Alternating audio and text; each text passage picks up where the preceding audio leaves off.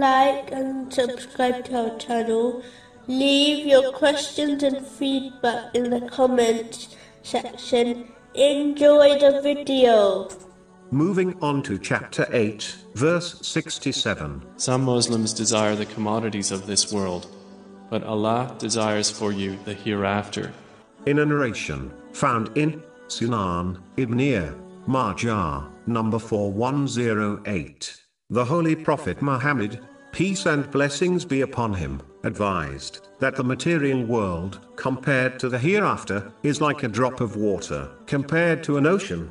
In reality, this parable was given in order for people to understand how small the material world is compared to the hereafter, but in reality, they cannot be compared, as the material world is temporal, whereas the hereafter is eternal, meaning the limited cannot be compared to the unlimited.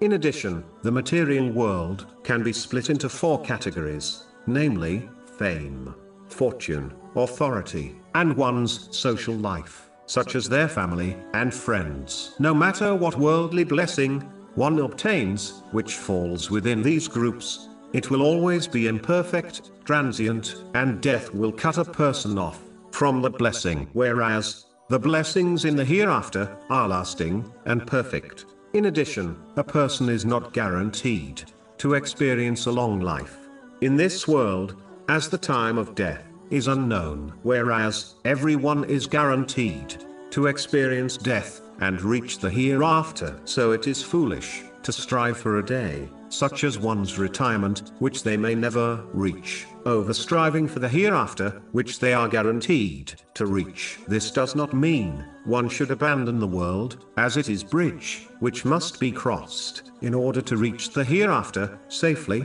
Instead, a Muslim should take from this material world enough to fulfill their necessities and the necessities of their dependents, according to the teachings of Islam, without waste, excessiveness, or extravagance, and dedicate the rest of their efforts in preparing for the eternal hereafter by fulfilling the commands of Allah the Exalted, refraining from His prohibitions, and being patient with destiny, according to the teachings of Islam.